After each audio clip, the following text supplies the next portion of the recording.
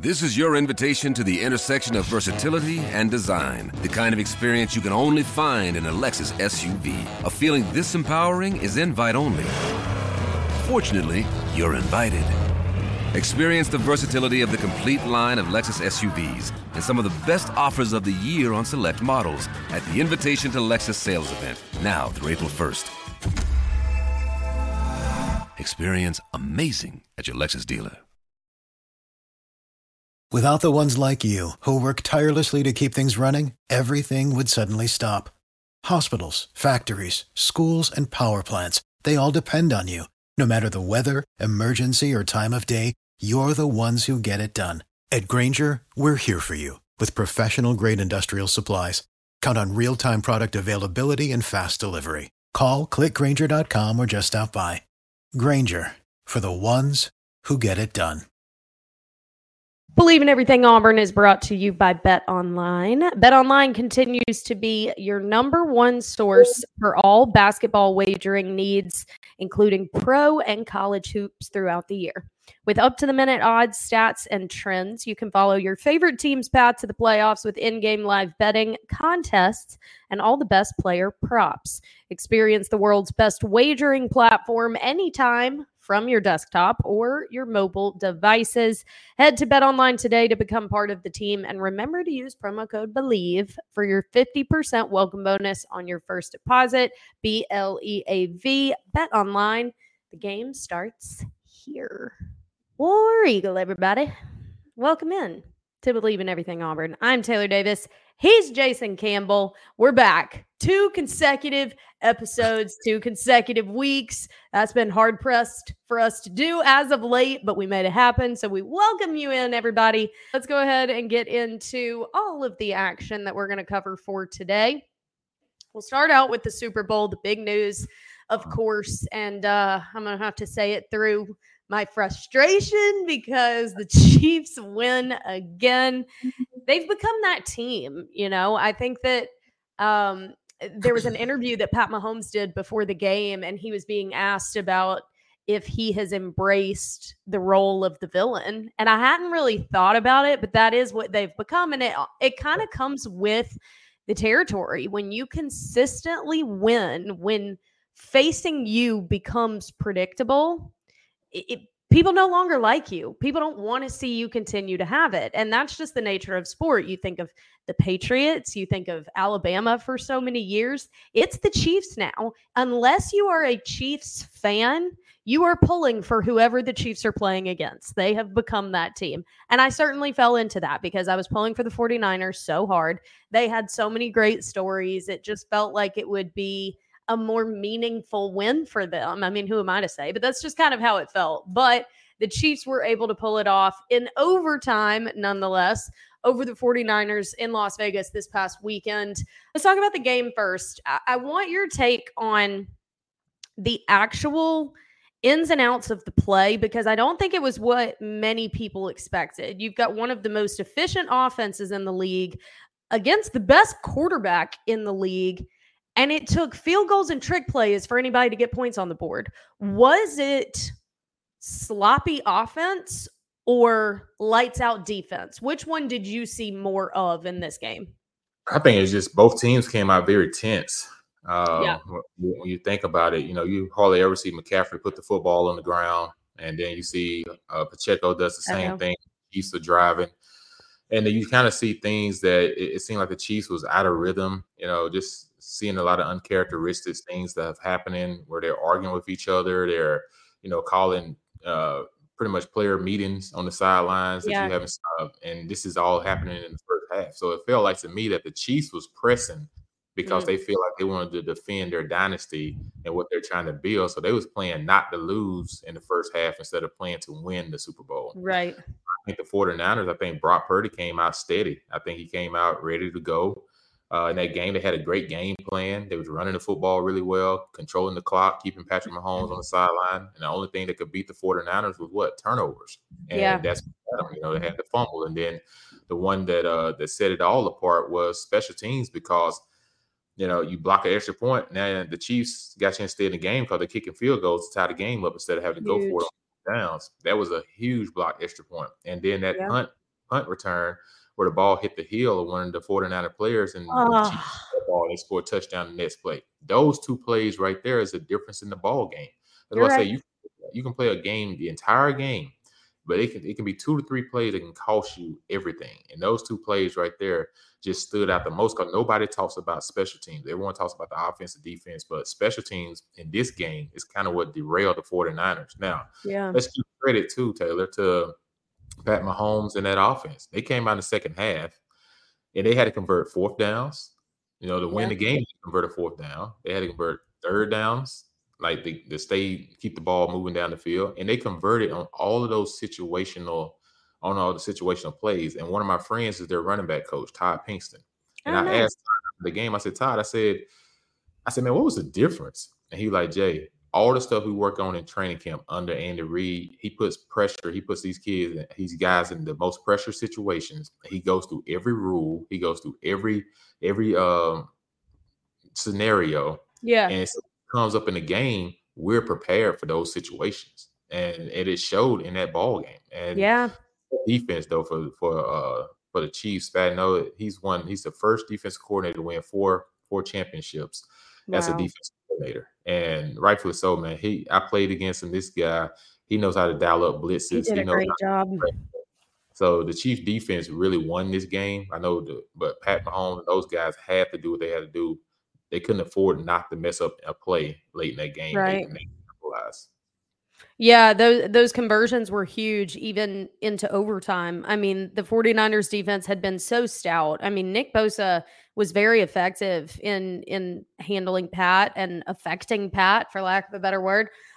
Fred Warner is very intuitive, very instinctual with what they're about to do, where the ball's headed. So I want to give a lot of credit to the Niners defense, but right there in halftime, in overtime, you've got a 4th and 1 and it ends this thing and you walk away and you let it happen. And so it's just, this is where it comes to some repetition in sports and specifically football, because experience will always matter. Experience will always matter. You can bring in these young guys. They can have talent. They can have ability. They can be the most electric guy on the field. But having these teams that have been on a high stage and succeeded, they know exactly what it takes. And they know what it feels like to kind of be in a precarious situation on a big stage, so it doesn't rattle them. And I'm not saying that the 49ers necessarily looked rattled, but you just knew that the Chiefs were never out of it, even when they looked completely uncharacteristic, because at times they really did. Even Pat, a lot of it seemed out of sync for a little while. You knew it was a matter of time. You knew it was a matter of time before they figured something out, and it likely was going to be some sort of situation between Pat and Travis. They find a way to do it. And Andy as well. Like, Coach Reid's one of the best. Like, this is what they're built for. And I think that it was evident even in this one, and the 49ers certainly have a lot to be proud of. Brock Purdy has a lot to be proud of. And I know we don't like moral victories in football, but given everything that this kid has had to deal with in terms of naysayers and doubt and all the crap, I think he does a really great job of handling all of it and not playing into it. But what's your take on his situation? Cam Newton actually was in the news a little bit this week because he's been quoted saying, like, Purdy's not a game changer. Like, he can't get these big ones done. A game manager can only get you so far. And Takeo Spikes actually did a podcast interview with him and asked him to expound on it a little bit now that this kid is sitting here in the Super Bowl. And Cam basically said, I'm not taking away from what he is doing, what he has done. My hat's off to him, and I hope he has a successful career. But there's a difference in guys that can change the game and can affect results. Do you think that Brock Purdy has the makings, or do you think he's a guy that's going to have a steady, successful career as long as he has really stellar pieces around him like he did this season?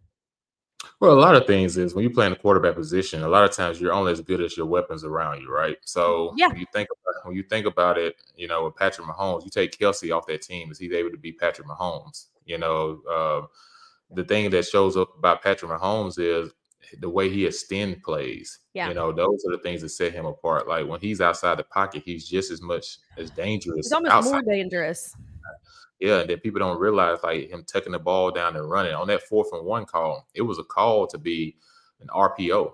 Either he's gonna hand it off or he's gonna pull it and try to throw the flat to Kelsey, or if he can, third option is run.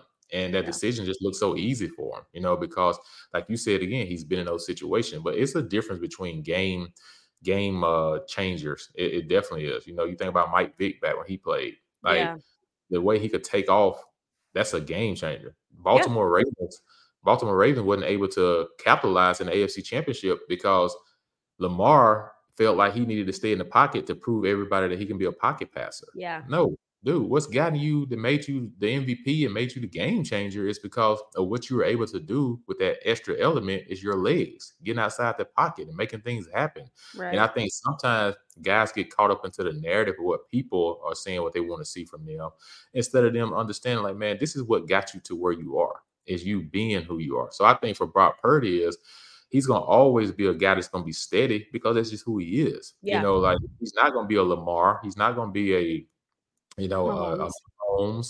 He's not going to be a Josh Allen, and those guys, or even a Joe Burrow. Like he has a chance to be more of a Joe Burrow than those guys, just because Joe's a game changer. Because like, he makes the big time throws when they got to be there. I think a lot of that is making the throws when it's off schedule. Can you make the necessary off-schedule throw to make the difference in the ball game? Not the ordinary throw, the one that you make if the pocket's sitting pretty. But if it's a big 3rd down, a big 4th down, can you maneuver enough to, without having to worry about your teammates doing it, can you do it enough yourself to be able to extend the play, to make those 3 to 4 big throws in the game that be like the defense gets to the sideline and be like, we did everything. Nothing else we can do. That's the difference that separates the guys from what they call game changers, and not necessarily. I don't really like the word game manager because you play in the NFL, it's hard. It's not like there's nothing about it being a game manager. If you're playing in the NFL, you got to make some throws within a game. Now there are just certain guys that are just better at making more plays than others. But I like for Brock Purdy to be sitting in the position he's sitting in. You got to take your hat off to him. He's the last pick in the draft. He wasn't even anticipating being the guy. And then, yes, he's thrust in a situation where there are weapons around him. But at the same time, that puts more pressure as well for you to have to get your job done. Yeah. Because now everything else is set around you. So now it's up to you to finish it. And so they didn't lose the game because of him. And, so they was actually in the game because of the throws and some of the things he was able to do to make happen. So there is a difference in everything, but I don't think people should be knocked because they don't look like this quarterback or that quarterback. And we have a wrong thing about this society of knocking people because they don't look like Tom Brady or they don't look like 1,000%. They didn't make all the other guys think they're not good. That's not true. They're in the National Football League. Like it's not an easy get to. Some guys are in the Hall of Fame because they have great coaches that knew how to utilize their talent. Some guys are not in the Hall of Fame or didn't make Pro Bowls because they was in bad situations. And didn't have the same type of coaching or didn't have the same type of well-run organization, and they wasn't able to reach their potential. I was like, so you at that level, Taylor, like you just can't you can't knock people because you can take Bryce Young, put Bryce Young in San Francisco. You think Bryce Young had the same year he had the Carolina Panthers? No way. Yeah. Like take Brock Purdy and put Brock Purdy in Carolina. Will he have the same success he had in San Francisco? No. Because why? He doesn't have a Kyle Shanahan, one, that knows how to dial up play calls. Even Mahomes, as great as he is, you think Mahomes can go to Carolina and take that Carolina team to the Super Bowl? No, you got to have a Steve Spagnuolo. You got to have an Andy Reid. And Mahomes always allude to those things is people need to start putting Andy Reid in the GOAT conversation for coaching.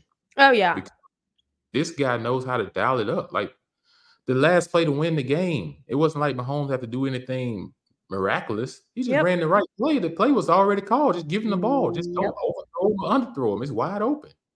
So a lot of things got to fall in place. You got to hit it on the head. Like some guys just find themselves in way better situations than others. That's why I say, look, man, it ain't time for me to knock somebody. I just you better be fortunate that you was able enough to be in the situation that you was in.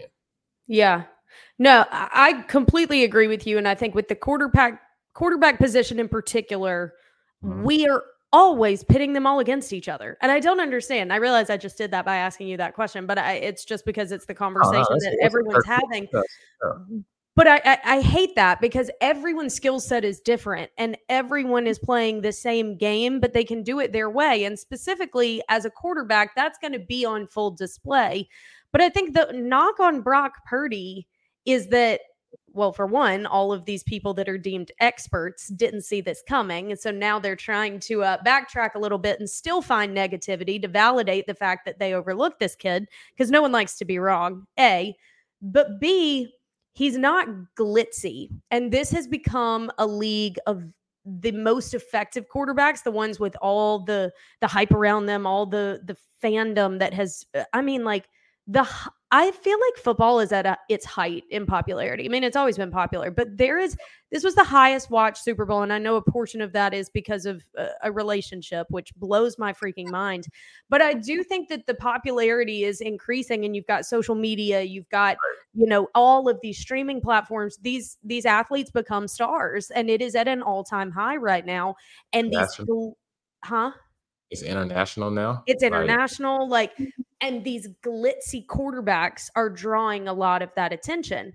That's not what this game is about. And it doesn't mean that a quarterback is not great just because he's not glitzy, just because he's not going to sling it on the side under a leg, do a backflip, doesn't mean he's not an efficient quarterback. And I think that Brock is going to be successful. And it may not look to have all the bells and whistles that you're going to see from a Lamar, from a Pat, whatever. But he's gotten himself to a Super Bowl in year 2 in the league by playing the game his way. And so I don't think that we knock anybody, to your point, who has found that success his way. One thing, Taylor, you can say that, give him credit to being able to utilize his skills within an offense where everything is against him because of his height, one. People say he can't throw to the defensive line, so he has to do what? Get rid of the ball early. He has to make timely throws. He has to be really accurate when making these passes because his height, because his window of, not being on point is not as big as some other guys, who has more of a wingspan. So you have to give him credit too to understand, hey, I know my strengths and I got to make my strengths work. And I know my weaknesses. Right? He knows his weaknesses. So that's a big part of it too, where you have to give him the credit from that standpoint of is he was able to keep this job and stick in it because he uses his strengths to get rid of the ball quick, to make quick decisions, to keep their offense on schedule. Those are his strengths. He's not trying to be like some of the other guys that can do different things that are more of dual threat quarterbacks and all that. He knows that's not in his calling card. So and he doesn't have to be. That's the thing that separated guys. That's what made Joe Burrow special. That's what made Brady special. Brady wasn't a dual threat athlete, but he knew he had to make his strengths his biggest attributes. And sometimes dual threat quarterbacks don't have some of those same strengths as those guys do. Because everybody's game is different. And that's why I don't like comparison. Comparison is always, it's so true. It's a thief of joy. You couldn't even enjoy the moment because people are trying to rob somebody else of an opportunity because of comparing to one another. And a lot of it happens because of what you see on TV every day. And, everyone's getting judged off their performance night in and night out. And, people has an opinion and strong opinion. And these guys are not able to defend themselves nationally. If they come out and defend themselves, then people are going to say, oh, you got soft skin, but you have to sit there and take it where everybody else is getting to have an opinion on your performance. Right.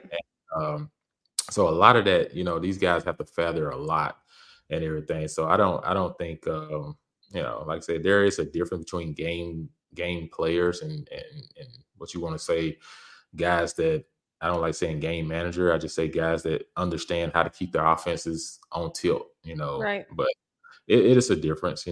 There's probably a 7 to 10 point swing. Patrick Mahomes probably put up 7 to 10 points in that game just off what Patrick Mahomes can do. And Brock Purdy did exactly what he's supposed to do. Now, around him, yes, you have to be more solid at everything else that you do, but they're not asking him to make the same plays that Mahomes have to make. Right. Because they have a strong run game, which is something that Kansas City didn't have. Correct.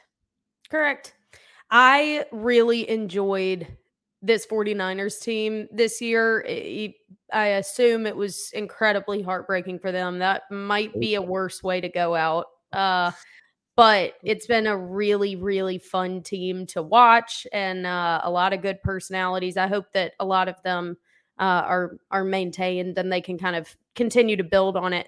Another big debate that came out of it was their decision in overtime, and I do want to get your opinion on this because it has been talked about a lot, and I honestly still don't really see it, but the 49ers, obviously, with the new overtime rules, this was the first Super Bowl with the new overtime rules rather than the coin flip determining who gets, the first possession. And if they score, the game is over, which has always made less than 0 cents. Now both teams get an initial possession as it always should have been. But the coin flip is, to decide if you receive and which end zone you're headed to. So the 49ers win the coin toss and opt to receive to start overtime. And to, most humans, the perception is that in an overtime situation, your advantage in winning a coin toss is that you let the other team have to show their cards first. And then your decision making is impacted by what they did first. You know what you have to do to live to see another down or to potentially win the thing. And they opted to receive. And Shanahan was asked about it. And once you get into the third overtime, it would have positioned them to have the ball, which would ultimately return to the initial rules. But the value of getting the ball first is to get in position to have the third possession of overtime where you can win with a field goal and without having to hand the ball back to your opponent. That was his quote. You're up against a guy like Pat Mahomes. You're up against a football mind like Andy Reid. I'm hard-pressed to believe that giving them the psychological advantage of we have 4 downs every time we hold this thing doesn't impact the result. Yeah, you read all the things that the players were saying after the game that they didn't know that there was a different overtime rule from regular season to playoffs. And Kansas City players came out and said, we go over these rules. Yeah, how do you not know that? Yeah, we go to these rules in training camp. We go to these rules weekly. And when the playoffs start, coach goes over the rules for the playoffs.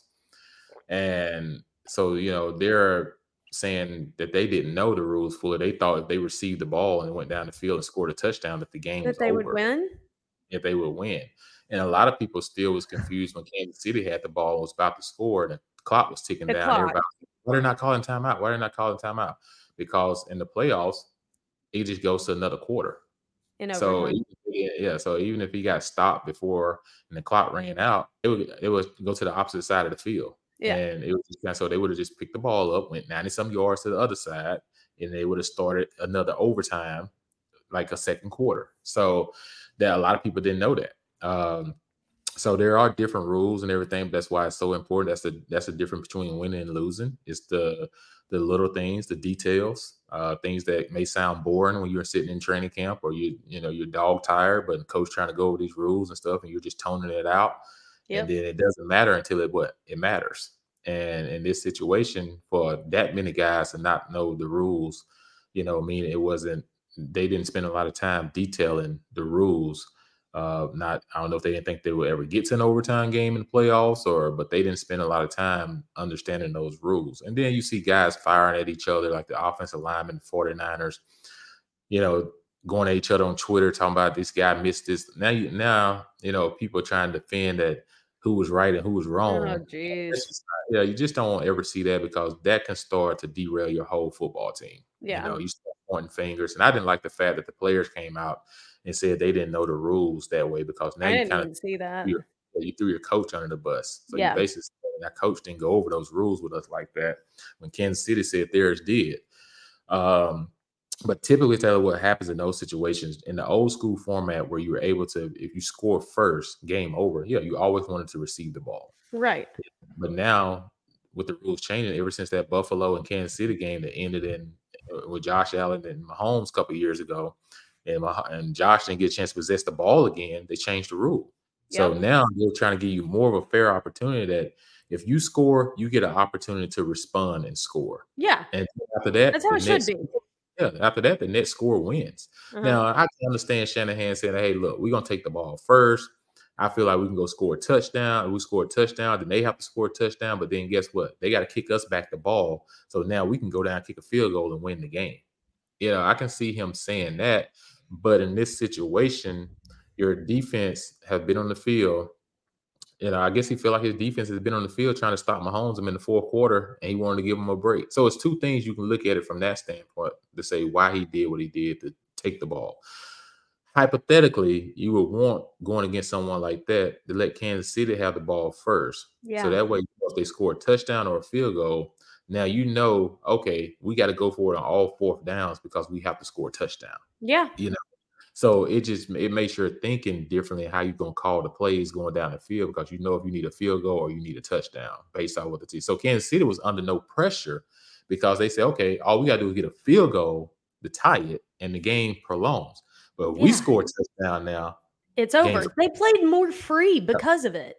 Right. Because of that. So, hindsight is 2020, but I definitely I thought the 49ers would have deferred to not receive, let the Chiefs take the first possession.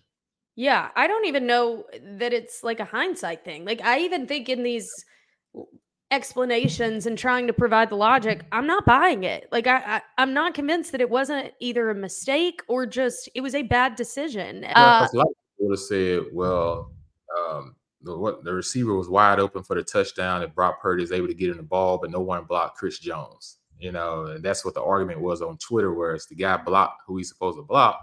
It's a walk-in touchdown for the 49ers, and then it is a touchdown. But you heard the Chiefs say, even in that, though, Taylor, the thing is, had the 49ers still scored and kicked the extra point, what the Chiefs going to do when they get the ball? They're going to score and go for two. Because Pat Mahomes already said it when they interviewed him about it. Said, so what was y'all's strategy if they would have scored and kicked the extra point? Where our strategy was, if we got down there and we scored, was to go for two to win the game. Why? Because if they go for it and score and kick an extra point and the 49ers get the ball, go downfield, kick a field goal, game's over. 49ers win. So their best chance to know that they have to win the game if the 49ers scored was to score and go for two to win the game. That's the difference between knowing the details of the game and knowing the rules and regulations. That's why I said why they're the champs. Yet again. One more quick topic that also sparked some debate, as it always does, the halftime performance. My man Usher. Yeah. We did get appearances from people that we predicted, as well as some people that I might have slighted on the podcast, and I apologize, Will.i.am, for saying that no one would care. You did a great job. Alicia Keys, bit of a crack at the beginning, but otherwise did a good job. Lil Jon, Luda, her came out on the guitar.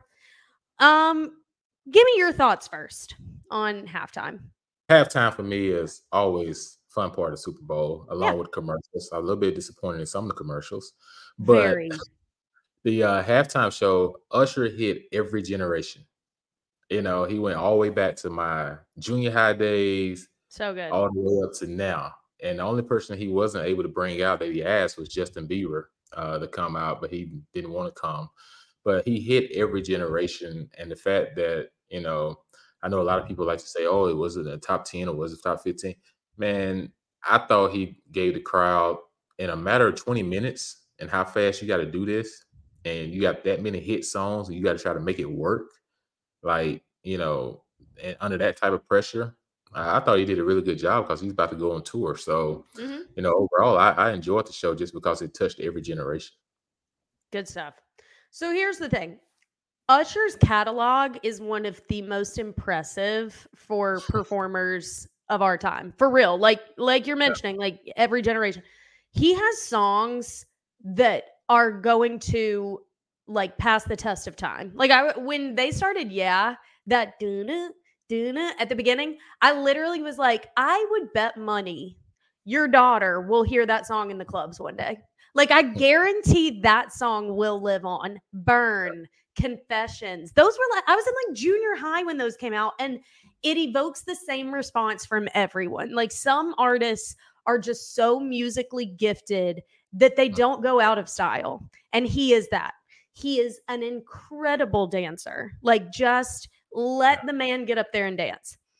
My only thing that I didn't like about it, kind of what you were saying, in 20 minutes, like, he gave us a lot.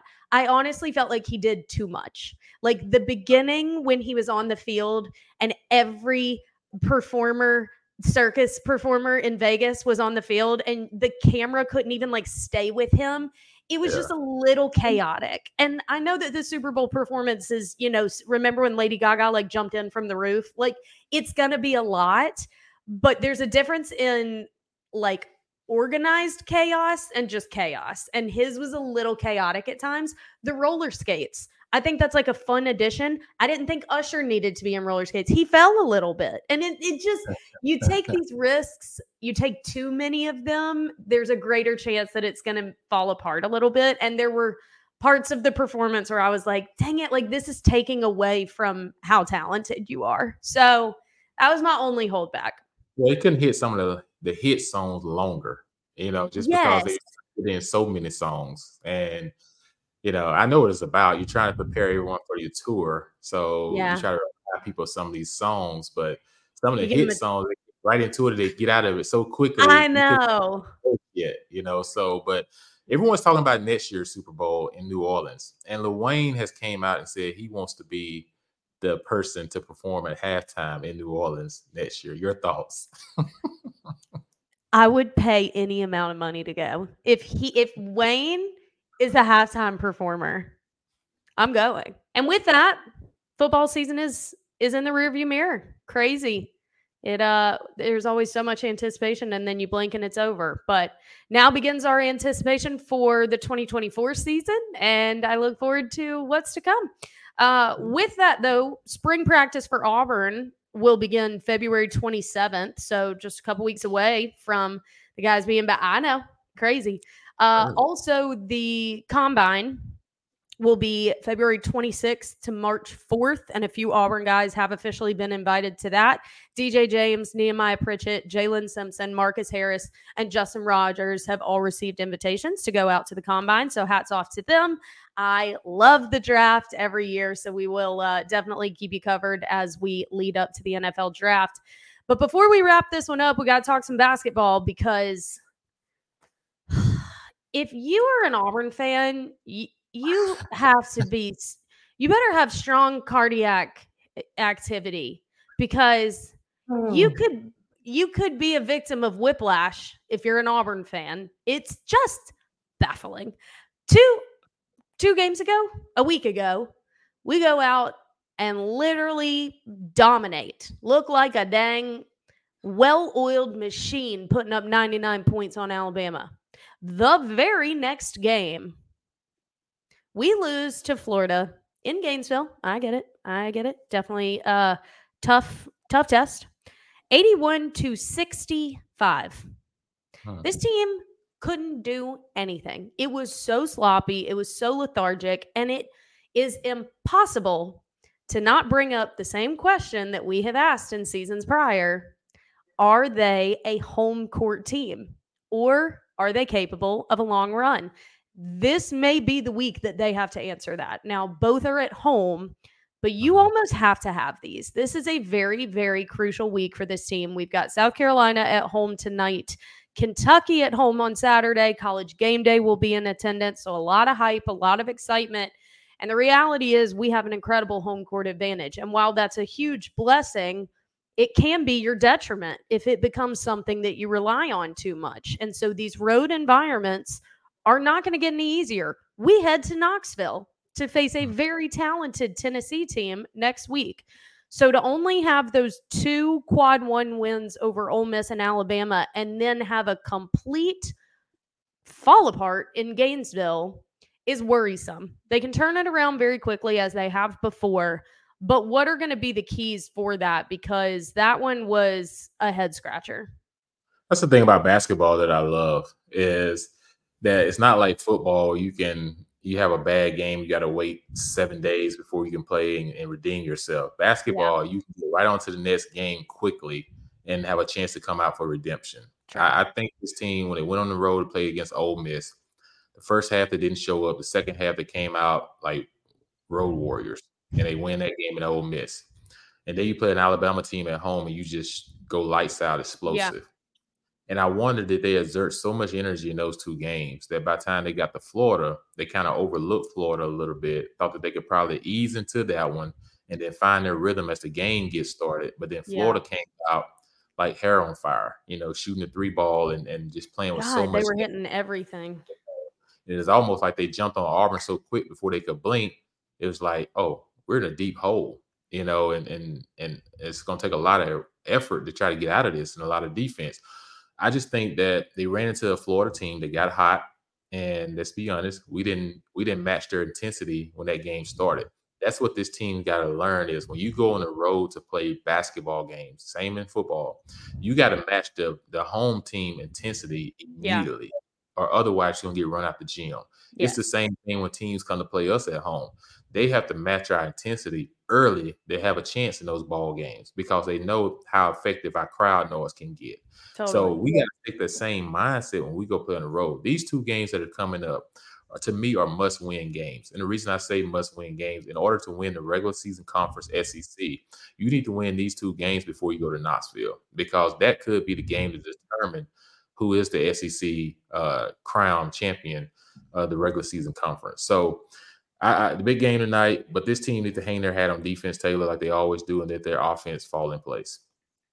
And look, this is going to be as exciting as we want it to be. The fact that you've got a basketball program that has so much riding on it and that the landscape of college basketball is looking to see what you do, that's a nod in your favor. And clearly it's a program headed in the right direction.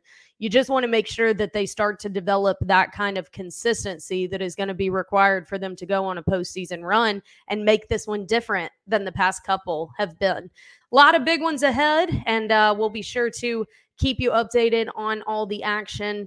But I think that's going to do it for us this week. Thank you so much for listening, as always, to Believe in Everything Auburn. We greatly appreciate all of our listeners. Make sure you subscribe if you haven't already. You'll get a notification every time we release an episode. Make sure you find us on YouTube as well if you prefer to watch. We are on Believe's YouTube channel every week. We'll be back next week to break down all the action. Enjoy the game tonight. War Eagle. Peace. Thank you for listening to Believe. You can show support to your host by subscribing to the show and giving us a 5-star rating on your preferred platform. Check us out at Believe.com and search for BLEAV on YouTube.